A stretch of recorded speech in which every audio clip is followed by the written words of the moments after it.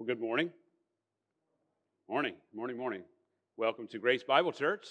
We're thankful that you have joined this morning with us. The gathering of God's saints is the highlight of my week. I pray it is for you as well. I know for me, I need the encouragement of the fellowship. I need the encouragement of the prayer together, the music, and ultimately of the Word of God. You know, God has designed us for fellowship. He has designed us to be together and to come together as one body.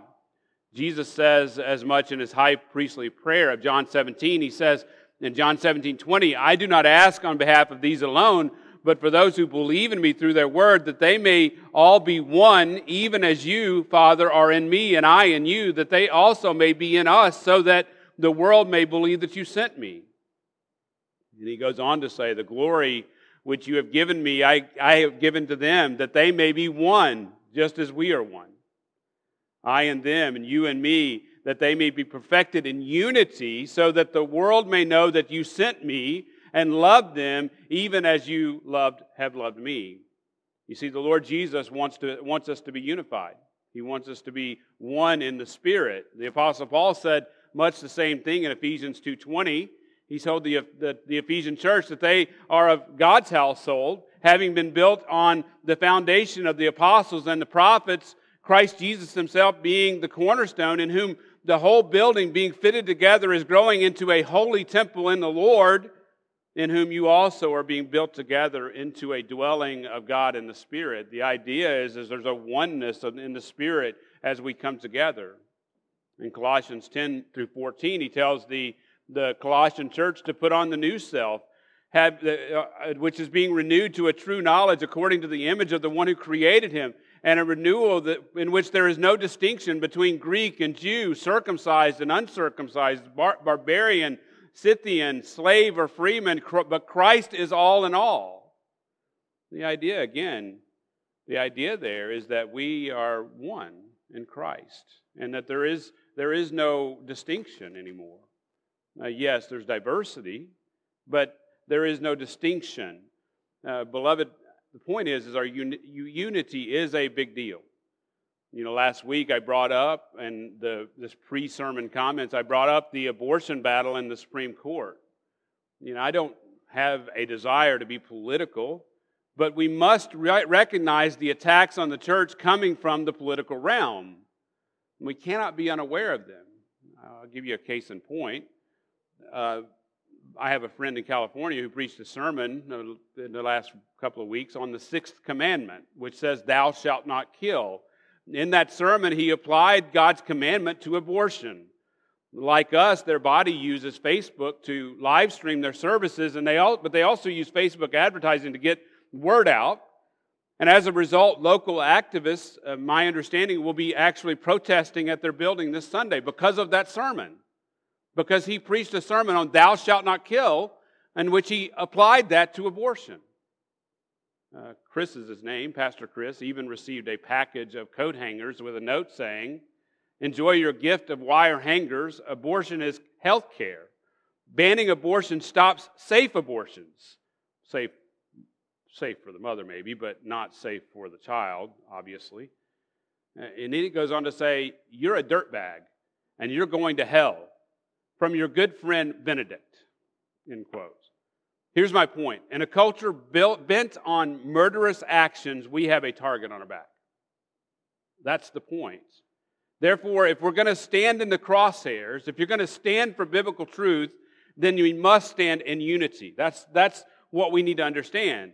The Apostle Paul paints this picture in Ephesians 6 where he states that our struggle is not against flesh and blood, but our struggle is against the rulers, against the powers, against the world forces of this darkness, against the spiritual forces of wickedness in the heavenly places. As I prayed earlier, the world is lost. They're dead in their trespasses and sins. They don't know what they're doing. They think they're right.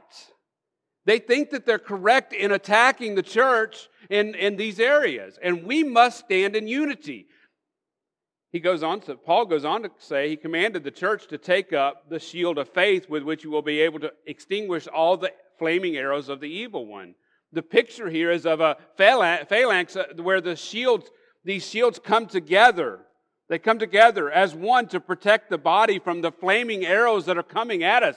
We are to come together as a church in unity as these flaming arrows come.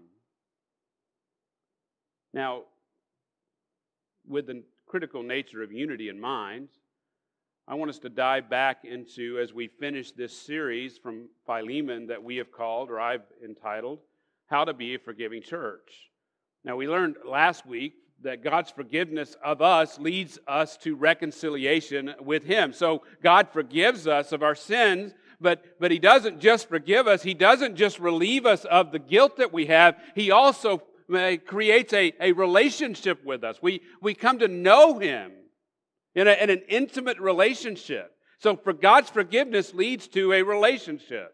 In the same way, our forgiveness of the brethren, those who have wronged us potentially, those who we have conflict with, our forgiveness of them, their forgiveness of us, leads to reconciliation.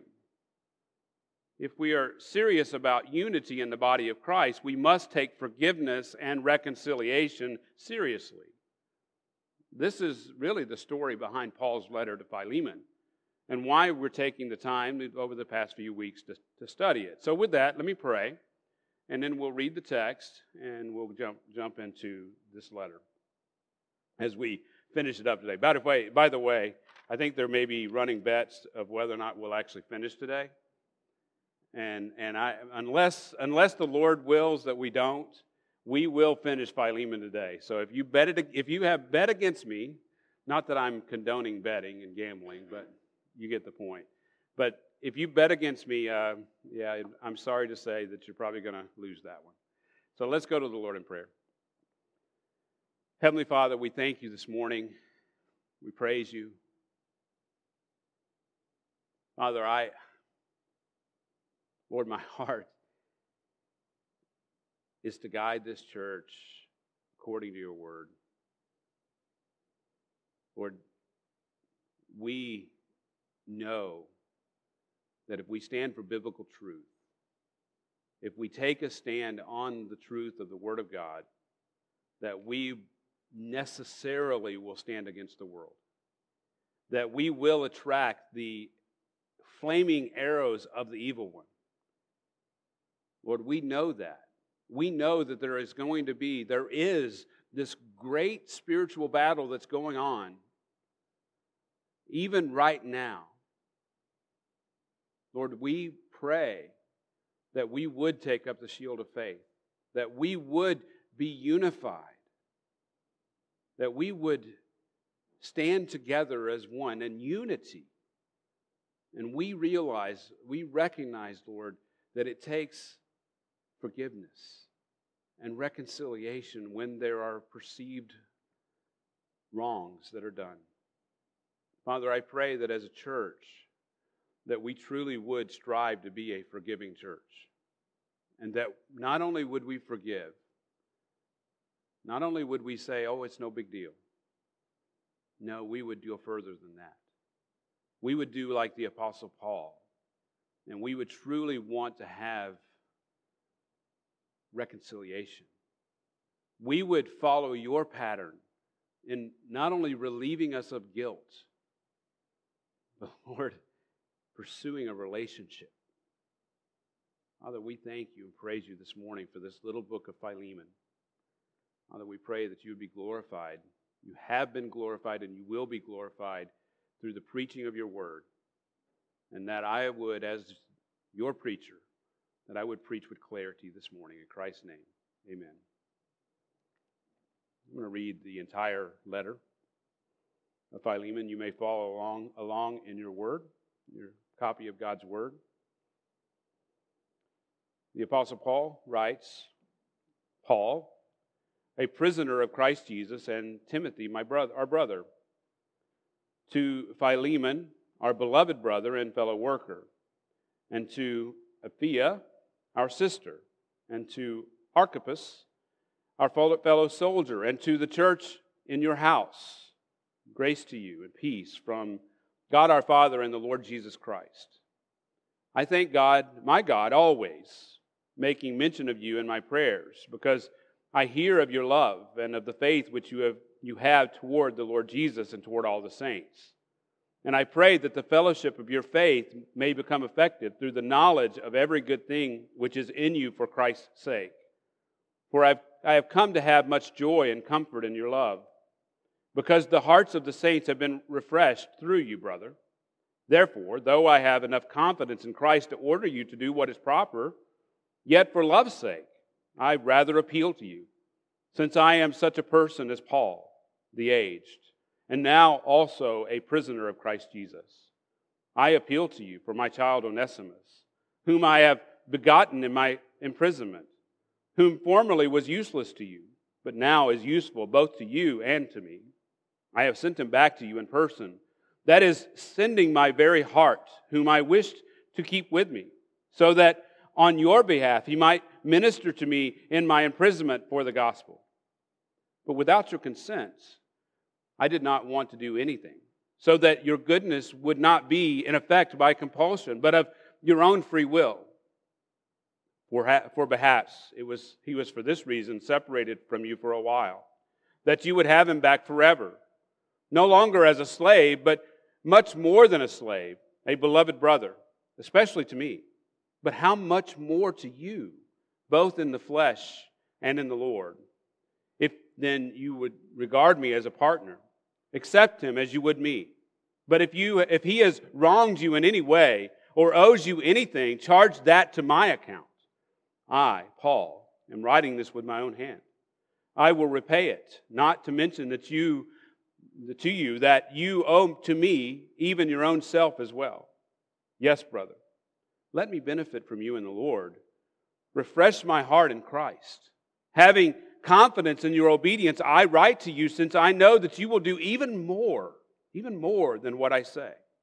At the same time, also prepare for me a lodging, for I hope that through your prayers I will be given to you. Epaphras, my fellow prisoner in Christ Jesus, greets you, as do Mark and Aristarchus and Demas and Luke, my fellow workers.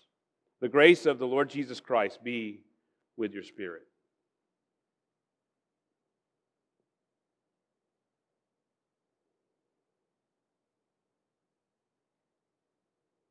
Now, before we dive into our passage, I want to briefly summarize the first 3 sermons of this series. In doing so, I encourage you to listen to those sermons if you've not done so. In this letter, the Apostle Paul models 4 ways to be a forgiving church. In the first sermon, we saw that we must be a church marked by Christian fellowship. That's verses 1 through 3. But to be a church marked by Christian fellowship, we must then relate to one another in humility. In Philemon 1, Paul relates to his brethren as beloved brothers and sisters and as fellow workers. In other words, Paul didn't assert his authority as an apostle. And we'll see that theme throughout this letter. Also, if we want to be a forgiving church, we must realize the importance of fellowship. In Philemon 2, Paul talks about this church and the church in Colossae that gathered in the house of Philemon. You see, Paul recognized the importance of the Colossians' fellowship. He knew that forgiveness and reconciliation was key to ensuring peace within the body of Christ. Lastly, to be a church marked by Christian fellowship, we must recognize the role of grace. Paul ends the introduction of this letter by saying, "Grace to you and peace from God our Father, the Lord Jesus Christ." God then has saved us by grace. Therefore, we must recognize how God has graciously treated us, and we must then do that same thing to others. That's the first sermon. In the second sermon, we saw the second of 4 ways to be a forgiving church. We must be a church made up of authentic believers. And now, to be a church made up of authentic believers, you should be known for your faith in Christ. So, as a church, we should be known by our faith. And Paul says in Philemon 4, he says, because I hear of your love and faith. Now, we saw when we went through this sermon, we saw that it is the faith, true faith, that produces love. The love that we have toward the Lord Jesus and the love that we have toward all the saints. Therefore, secondly, you must be known or should be known for your love for the saints. And Paul says as much in Philemon 5 again. He says that they must be known for their love. Thirdly, you should be known for your spiritual fruit. That's verses 6 and 7. Paul writes, he says that he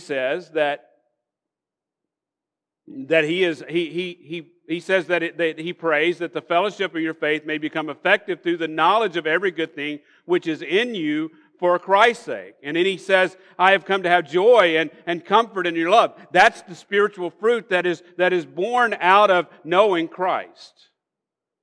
Now, last week we looked at the third of four ways Paul models how to be a forgiving church. We must be a church measured by genuine forgiveness and reconciliation. That is verses 8 through 20.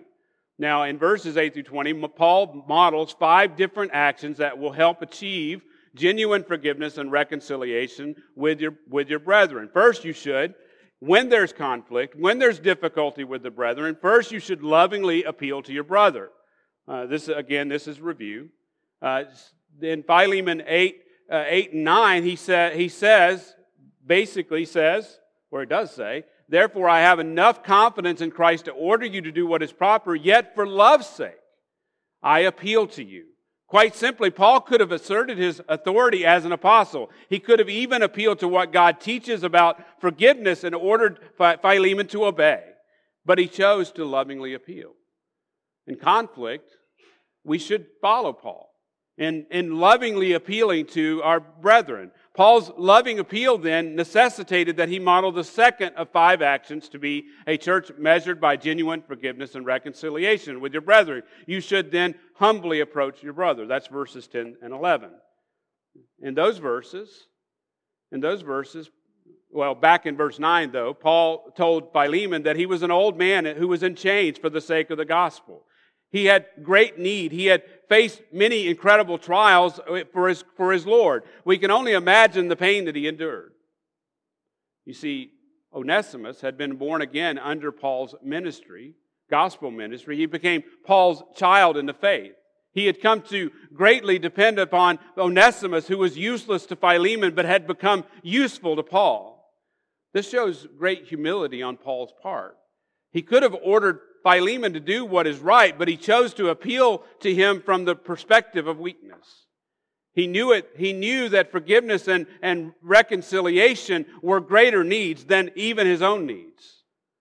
In this situation, Paul modeled Philippians 2:3, which says, do nothing from selfishness or empty conceit, but with humility of mind, regard one another as more important than yourselves. You see, he saw Philemon and Onesimus and their relationship as being more important than his own personal needs, which were great because of the situation that he found himself being in prison for the gospel's sake, a prisoner of Christ as he calls himself. In times of conflict, we need to find ways, not only to love the other person, but we need to find ways to act in humility regarding our brothers and sisters. We need to see them as more important than ourselves. Look back at your text in Philemon 12, where Paul models the third of 5 different actions to be a church measured by genuine forgiveness and reconciliation with your brethren. You should justly agree with your brother. Not only lovingly approach, not only humbly approach, but justly agree with them. And that's verses 12 through 14. And Paul chose to send Onesimus back to Philemon, even though Onesimus had become incredibly dear to him. The text says he had intended to keep him, so that Onesimus could minister to him in Philemon's absence, but he didn't want to do it because he didn't want Philemon to be coerced in any way. Therefore, he was giving Philemon the opportunity to do what was right. Amazingly, referring to these verses, Moses says in Deuteronomy 23, verses 15 and 16, you shall not hand over to his master a slave who has escaped from his master to you. He shall live with you in your midst in the place which he shall choose, in one of your towns where it pleases him. You shall not mistreat him. I argued in that sermon, that Paul could have appealed to Moses in principle and kept Onesimus. but Paul appeals to the law of love that true justice would be served because of Philemon's faith in Christ. You see, Paul understood that Philemon, he understood that Philemon had true faith in Christ, therefore he could send him back, and he knew that Philemon would treat him according to the law of Christ. Great confidence in that way. Beloved, when you have conflict with others, you should follow Paul's model by finding ways to justly agree according to the law of Christ. This leads us to the fourth of 5 actions, and this is all that's been reviewed. Now, this is new material going forward. This leads us to the fourth of 5 actions modeled by Paul to be a church measured by genuine forgiveness and reconciliation. You should righteously ask your brother. That's verses 15 and 16. So, now, look at your text in verse 15. Paul writes, "For perhaps he was for this reason separated from you for a while."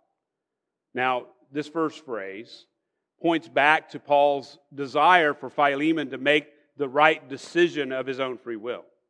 The verb, fascinatingly, the verb translated separated is what theologians call the divine passive. In other words, Paul is asking, this is the question that by using this tense, this is the question he's asking. What if God is the orchestrator of each event leading up to this moment?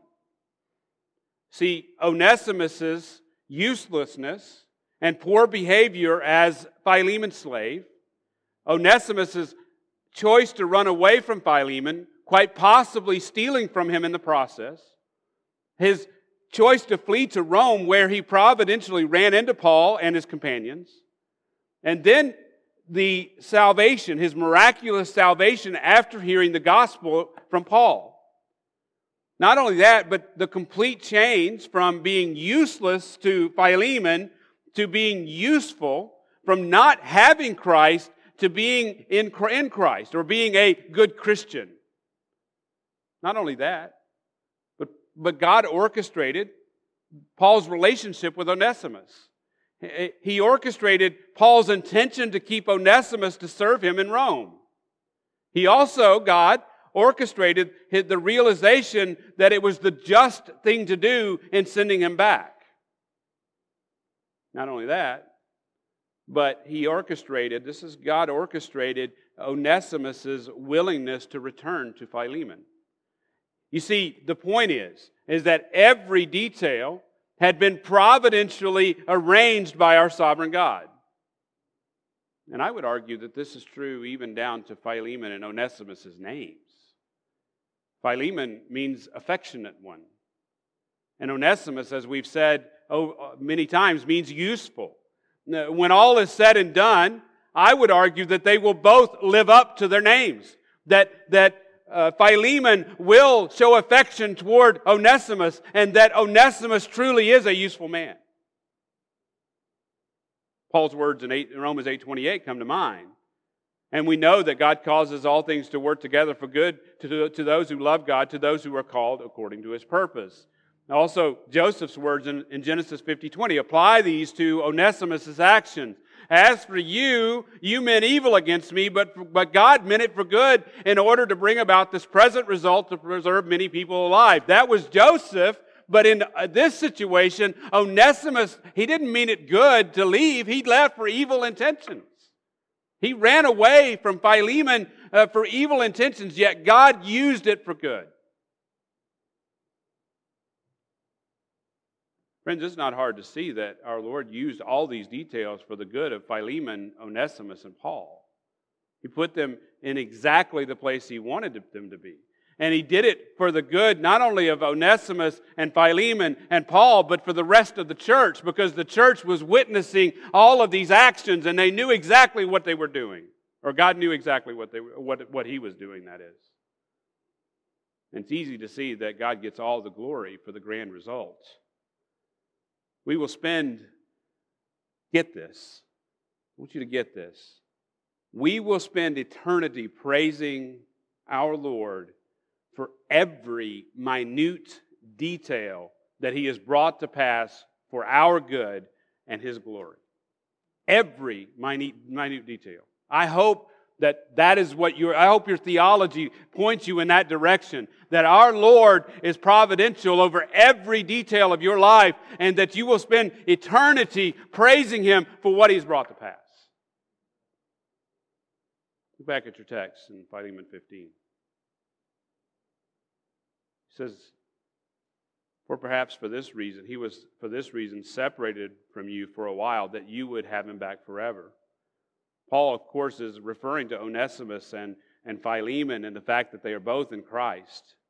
Therefore, they will reign together forever in Christ. They are both raised up and seated in Him, is what Paul says in Ephesians chapter 2. They're reigning together, and they'll reign together with Christ forever. Look back at your text in verse 16. Paul writes, no longer as a slave, but more than a slave.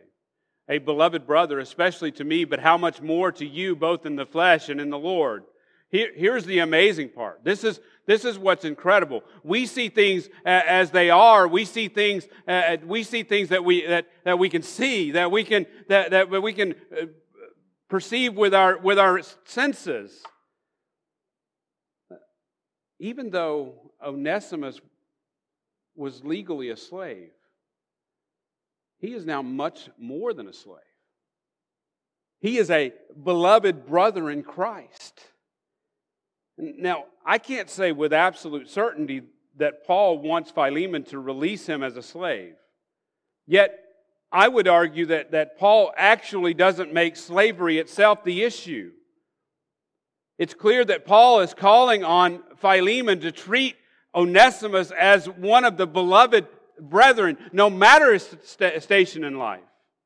You see, that new spiritual relationship that they have transcends the legal relationship they had before.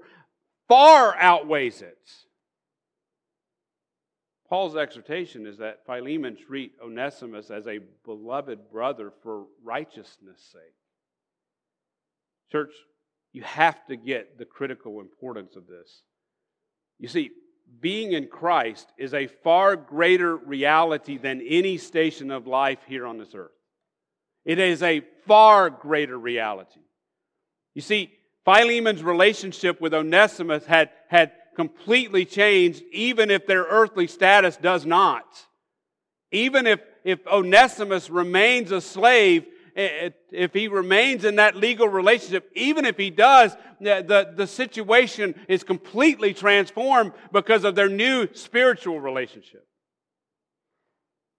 This is the heart behind Paul's words in Galatians 3:28.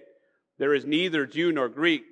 There is neither slave nor free man. There is neither male nor female, for you are all one in Christ Jesus. Going back to that idea of unity we talked about earlier.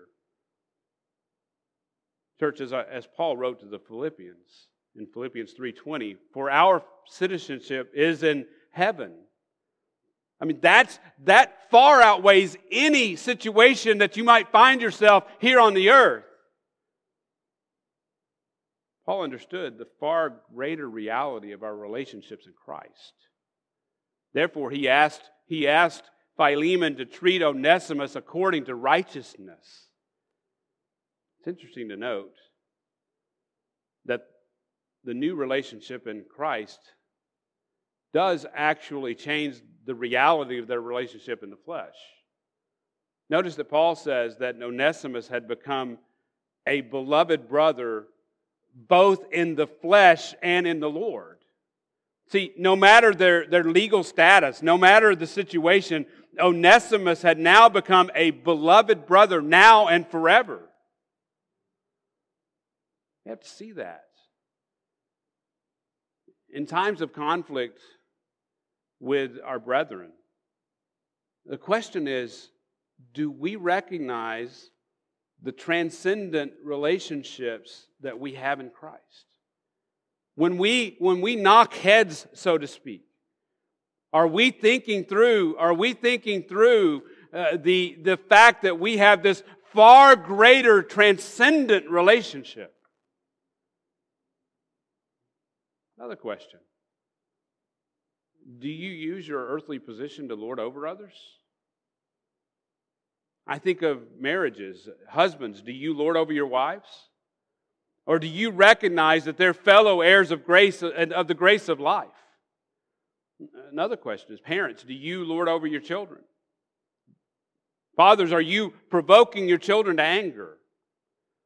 For those of you who have employees, do you lord over your employees as a master over your slaves? Do you appeal to the righteousness of Christ, or do you self-righteously desire to have your own way? That's in conflict. The tendency is to think, I know what's right, and to appeal to what you think is right, and to be self-righteous about it. This leads us to the fifth and final action modeled by Paul to be a church measured by genuine forgiveness and reconciliation. You should selflessly accommodate your brother. You should selflessly accommodate your brother. Look at verse 17. Paul writes, if then you regard me as a partner, accept him as you would me. The word here translated partner has the idea of fellowship. Specifically fellowship in a common faith. Paul is stating the reality that he and Philemon are joined together in fellowship by a common faith in Christ. Yet the construction of the sentence suggests that Paul wants Philemon to acknowledge this truth for himself. And when he does so, he wants Philemon to treat or to accept Onesimus in the same way. Literally, accept Onesimus the same way he would Paul. Now you think about that for a moment. Here, Paul is an apostle. And he's telling Philemon to treat Onesimus, who's a slave, in the same manner. It's incredible. It's incredible. Look at verse 18. It says, but if he has wronged you in any way or owes you anything, charge that to my account. Now, as I have alluded to, this quite possibly means that Onesimus stole from Philemon when he ran away, stole something of value. At the very least, Paul has reason to believe that Philemon has felt wronged by Onesimus and even possibly by Paul himself. Now, I would argue that Paul's offer of payment gives Philemon a way out. Gives him a way out. He could have easily called in Paul's suggestion of restitution for the amount owed. He could have easily said, all right, I'll take the money. Had Philemon taken him up on it, he would have saved face at least in a worldly way. It would have shown that the account was settled and nothing was owed by Onesimus or even Paul. Now, this offer should remind you of Jesus' death on the cross, which paid our debt and redeemed us from, I would argue, from the slave market of sin. In like manner, Paul willingly offered to pay anything that Onesimus owed to Philemon. Look at verse 19. It says, I, Paul, am writing this with my own hand. I will repay it. Not to mention that you owe to me even your own self as well. Here Paul is emphasizing the fact that he and he alone will repay anything owed to Philemon. In effect, this is Paul's promissory note. He's saying, I will do it. I've signed it with my own hand. Again, he's reiterating that he will repay any losses incurred by Philemon. Now look at the last phrase in the verse. It says, not to mention to you that you owe to me even your own self as well. Clearly, Paul wants Philemon to recognize that he owes, that Philemon owes Paul even eternal life. That's not to say that Paul is saying he's directly responsible for saving Philemon. We obviously are saved by grace through faith, but it's to remind Philemon that it was Paul who preached the gospel in the face of great persecution. He preached the gospel, and Philemon was saved by Christ through that ministry that Paul was given by Christ. And so he wants him to remember what Paul had done. Now, Paul's words here are interesting, or at least his choice of how he says it. Most of us have used this rhetorical device. We may say something to our children like, now I'm not going to mention that I did this chore for you all week last week, when they're complaining. Or we've said this in our house, we're not going to mention that we pay for your gas. In the words of one commentator, Philemon is turned from creditor to debtor in the space of 2 verses. And he's loaded with a debt so large, his very own self, that he is under limitless obligation to Paul. Paul didn't, see, the point is Paul didn't need to offer to pay Philemon, but he offered to do it nonetheless. And I would argue that this is a real offer that Paul knew that he would never have to pay. And the reason he knew he would never have to pay it is because he had seen Philemon's faith demonstrated by the way that he lives. He had seen Philemon live out his faith in this church, and so Paul knew that he would never have to pay this debt because he had so much confidence in what Philemon would do, because he had confidence that Philemon's faith was true, that it was a true faith, and he has confidence in his Lord that Philemon would do what was right. Look at verse 20. He says, yes, brother, let me benefit from you in the Lord. Refresh my heart in the Lord. Now this is the closing line of the body of this epistle. In this verse, he reiterates 3 key words that he's used from the beginning of this letter. In verse 7, he addressed Philemon, his brother. And in that same verse, he reminded Philemon that the hearts of the saints had been refreshed through him. And so here in verse 20, Paul is summing up all that he has said going from the beginning. And he's giving Philemon an opportunity to refresh his heart in the Lord. Now, Paul may actually even be using a play on words here. The Greek word translated benefit is very close to Onesimus. So in effect, Paul could be saying, you, Philemon, if you do what is right, you will be Onesimus to me. You will be useful to me. You see, in the past, Philemon had proven to be a selfless man. He only needed Paul to remind him of all that he ultimately owed in Christ, or to Christ. And in bringing these things to the forefront, Paul was selfless in his willingness to accommodate Philemon, his beloved brother. You see, he wanted Philemon to weigh the consequences of taking him up on his offer of payment. The temporal gain in gaining some little bit of money paled in comparison to the eternal weight of glory. Failed in comparison. In times of conflict. I can't say this enough. In times of conflict, are you willing to find ways to selflessly accommodate your brother or sister in Christ? Paul didn't have to offer. He didn't have to offer, but he did. I think it was a very real offer. And I think he would have paid it. I think he would have paid it. Paul could have ordered him to do what was right, and yet he was willing to selflessly accommodate. Are you even willing to give up material possessions to make the situation right? Are you willing to do that? When you feel that you've been wronged by others, do you recognize that eternal matters have far greater value than the earthly and material?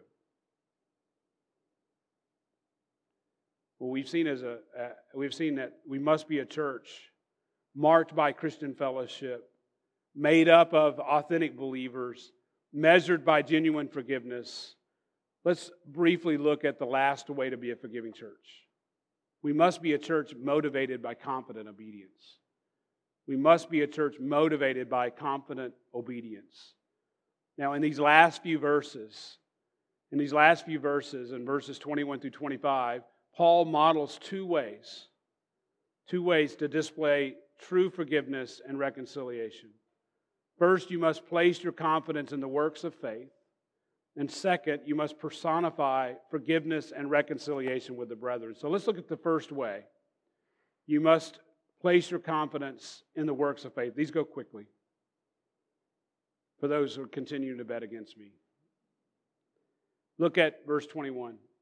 Paul writes, having confidence in your obedience, I write to you, since I know that you will do more, even more than what I say.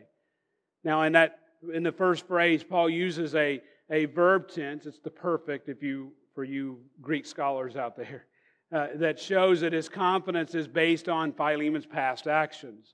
You see, Paul has witnessed, he has heard of Philemon's past works of faith. Those past works of obedient faith give Paul great confidence that Philemon will obey Christ in doing what is right. Douglas Moo, a commentator on this book or this epistle, calls this the gospel imperative.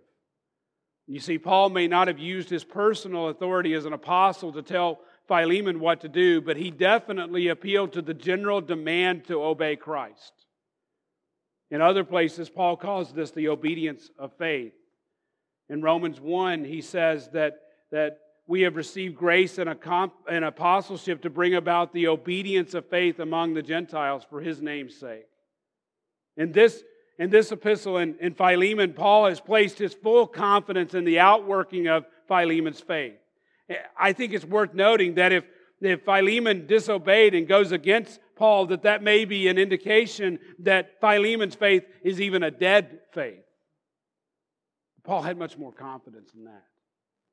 And James says in James 2:26, for just as the body without the spirit is dead, so also faith without works is dead. But Paul had confidence in Philemon. He knew that Philemon would do even more. Look at your text. He knew that he would do even more than what he said. In other words, Philemon would exceed Paul's request. Paul had this confidence because he had witnessed all that the Lord had accomplished through Philemon. Paul knew that Philemon would excel still more. Look at your text in verse 22. This is fascinating. Paul writes, at the same time also prepare me a lodging, for I hope that through your prayers I will be given to you. This is interesting. This is a very practical result of Paul's confidence. I would argue that Paul is so confident that Philemon would do what is right, that he would excel in doing it. He simply says, I want to come and stay with you. I mean, again, we can't overstate the potential for this conflict to rip this church apart. And Paul is so confident in what Philemon is going to do. He's saying, look, I want to be in your home where I can be blessed by your love for the saints. Paul was motivated to protect the fellowship he had with Philemon in the Colossian church. You see, let me put it this way. He could have avoided this subject until things were worked out, right? I mean, he could have held himself aloof and said, let me wait and see. No, he is so confident that he's saying, I want to be with you in your home. I want to be refreshed by you. He chose to continue as if the conflict was fully in the rearview mirror. Now, I want to remind you that Paul expected this letter to be read to the entire church. So Paul's actions show confidence in the genuineness of Philemon's faith. You can't miss this. He is so certain of what Philemon would do that letter would be written and that at the end of the day, Philemon would do what is right and they would continue in fellowship, they would continue in being brothers, and they would continue loving each other because of the faith that they both had. Saying to the church, I'm so confident in the faith of Philemon that I'm willing to make future plans solely based on it. Now, it's interesting. In verse 22, when he says, for I hope that through your prayers I will be given to you, the pronouns in that last phrase are actually plural. He's speaking to the church. This proves that Paul, again, has the entire church in mind as he makes this final encouragement to Philemon. It's absolutely astounding. It's fascinating to me. Paul placed his confidence in the genuineness of Philemon's faith, and he put his name on the line for that letter to be read in front of the church, and that Philemon would do exactly like he needed to do according to the Lord's wishes. Question is, as you endure conflict with others, do you place your confidence in the genuineness of their faith? Or do you tend to demonize them? You know how we do that, right? We get in conflict with someone and we think the worst of them. We all tend to do it. Even in times, another question, even in times of intense conflict, are you motivated to protect the fellowship that you have with the brethren, or do you retreat into your shell at the first sign of trouble? See, Paul's not doing that. Paul's saying, brother, I want to come stay with you. I want to be with you. Paul could have held himself aloof and said, I need to wait and see if this is all going to work out. But he didn't do that. Let's look at the second practical way to display true forgiveness and reconciliation. You must personify forgiveness and reconciliation. And this is absolutely fascinating, this section. Look back at your text in verse 23. In these verses, Paul shows his heart for fellowship with the brethren. And in these verses, he names names. There's several familiar names of the men whom he calls his fellow prisoner in one case and fellow workers in other cases. Now, Epaphras, we have learned earlier, Epaphras was saved during Paul's ministry in Ephesus. He was from Colossae, and he had returned to Colossae, so he was saved in Ephesus, and he had returned to Colossae to plant the church there, in the church that we were speaking of. Paul refers to him as his fellow prisoner in Christ Jesus. Most likely this meant that Epaphras had been imprisoned for the sake of the gospel as well. Later Revelation tells us that Demas famously left Paul because he loved this present world. That's 2 Timothy 4:10. And Dr. Luke was Paul's beloved companion. He, as you know, he meticulously wrote the Gospel of Luke and Acts as an account of the ministries of Jesus and the apostles. Now, you may have noticed that I skipped a name, if you're looking at your text. Mark, otherwise known as John Mark. This is a very, very interesting New Testament character. He wrote the Gospel of Mark. He may have even been the disciple who fled naked at Jesus' arrest, according to Mark 14, 51 and 52. He was the cousin of Barnabas, according to Colossians 4:10. He's also the son of the woman whose house Christians met in Jerusalem. That's Acts 12:12. Now, perhaps more significantly than all that, he was one over whom Paul and Barnabas sharply disagreed as they planned to set out on Paul's second missionary journey. Now, that's in Acts 15. In that disagreement, Paul insisted that they should not take John Mark because he had previously deserted them. But Barnabas, on the other hand, wanted to take him on the journey. This conflict led to their separation. Now, the text actually refers to it as a sharp disagreement. So, this was no small matter. And therefore, they separated, and Barnabas took Mark with him and sailed away to Cyprus, but Paul chose Silas and left, being committed by the brethren to the grace of the Lord. That's Acts 15:40. Now, here's the point. I bring it up because this disagreement was probably widely known in Paul's circles. So you can almost guarantee that the church at Colossae would have understood and would have known about this separation. They would have known about this disagreement. So by bringing Mark up as a fellow worker, he showed that he himself, and this is important, he himself had worked through forgiveness and reconciliation with another brother.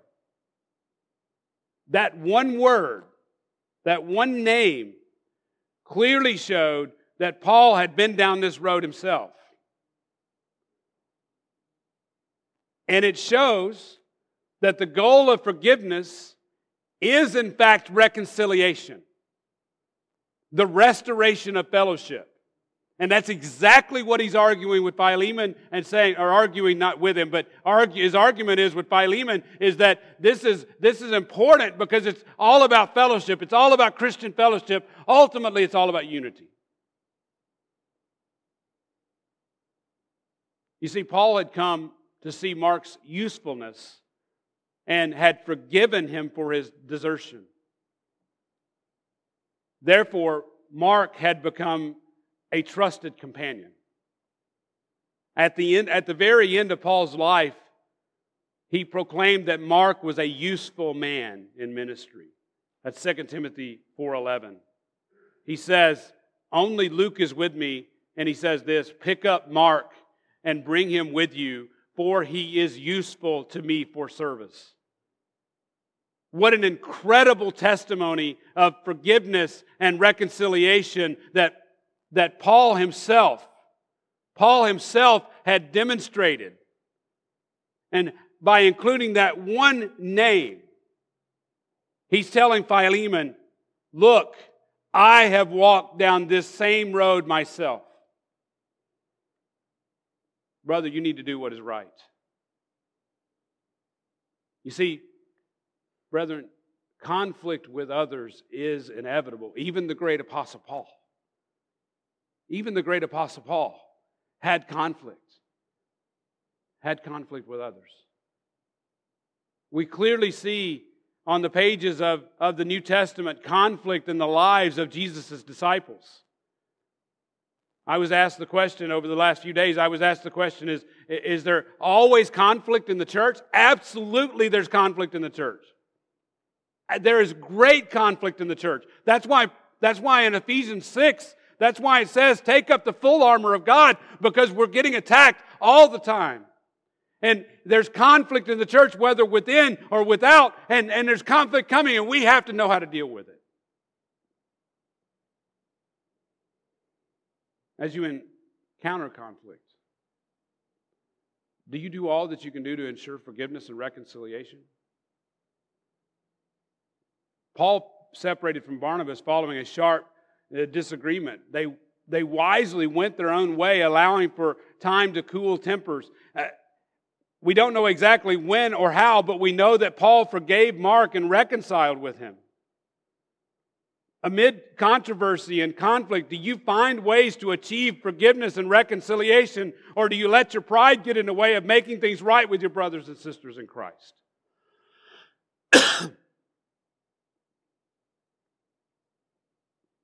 It's funny. I was dealing with a conflict in the church. And I'll never forget telling one of the parties, when this is all over, I know there's going to be a need for reconciliation. I just want that gap to be as small as possible. We have to act that way. We have to. We have to, for the sake of Christ. Paul ends this letter. The grace of the Lord Jesus Christ be with you, with your spirit. The only way Philemon is going to act and do what is right is by God's grace. That's it. That's it. And by God's grace, we will do the same. Brothers and sisters, a couple of sermons ago, I told you that we cannot overemphasize the complexity and the seriousness of this situation. It was a very real threat to the fellowship at this church in Colossae. And it was a very real threat to its ministry to that lost city. I have even said that this church was probably made up of many slaves. So this conflict was a very real threat to the gospel in that slave community.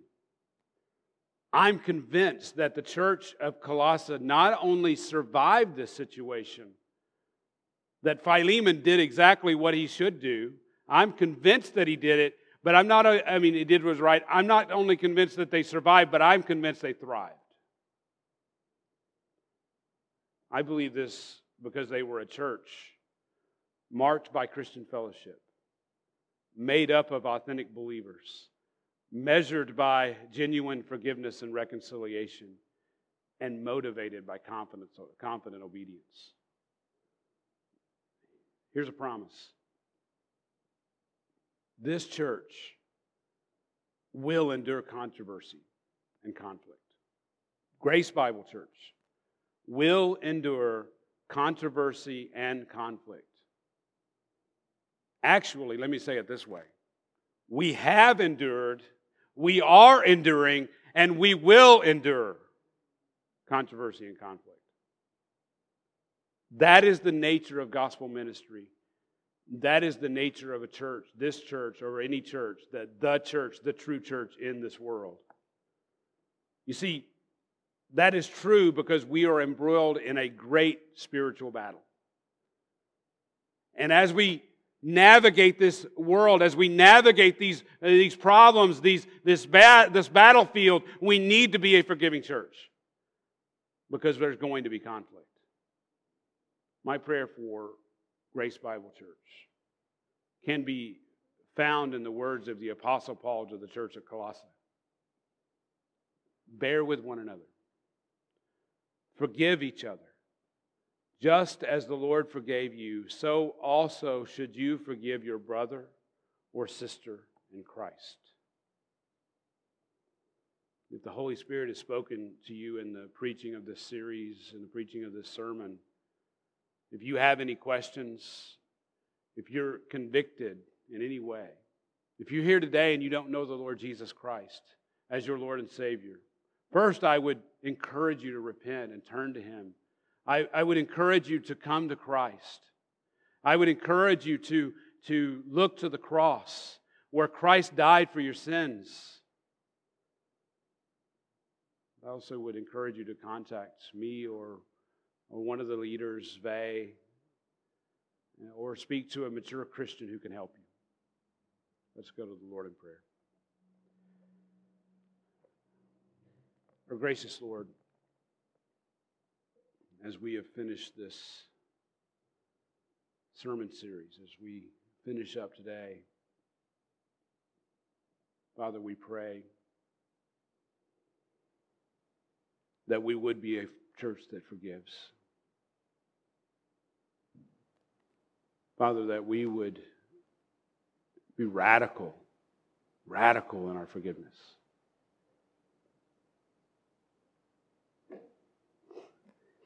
Lord, we have been forgiven of so much. We have a debt that we can never repay. It's a debt of love. Father, may we forgive others as you have forgiven us. Father, may we not hold grudges, bitterness, anger, or may we let all those things go. May we be willing, may we be motivated, may we be confident in our forgiveness. Lord, may we trust in you and you alone. Father, may we place our hope in you.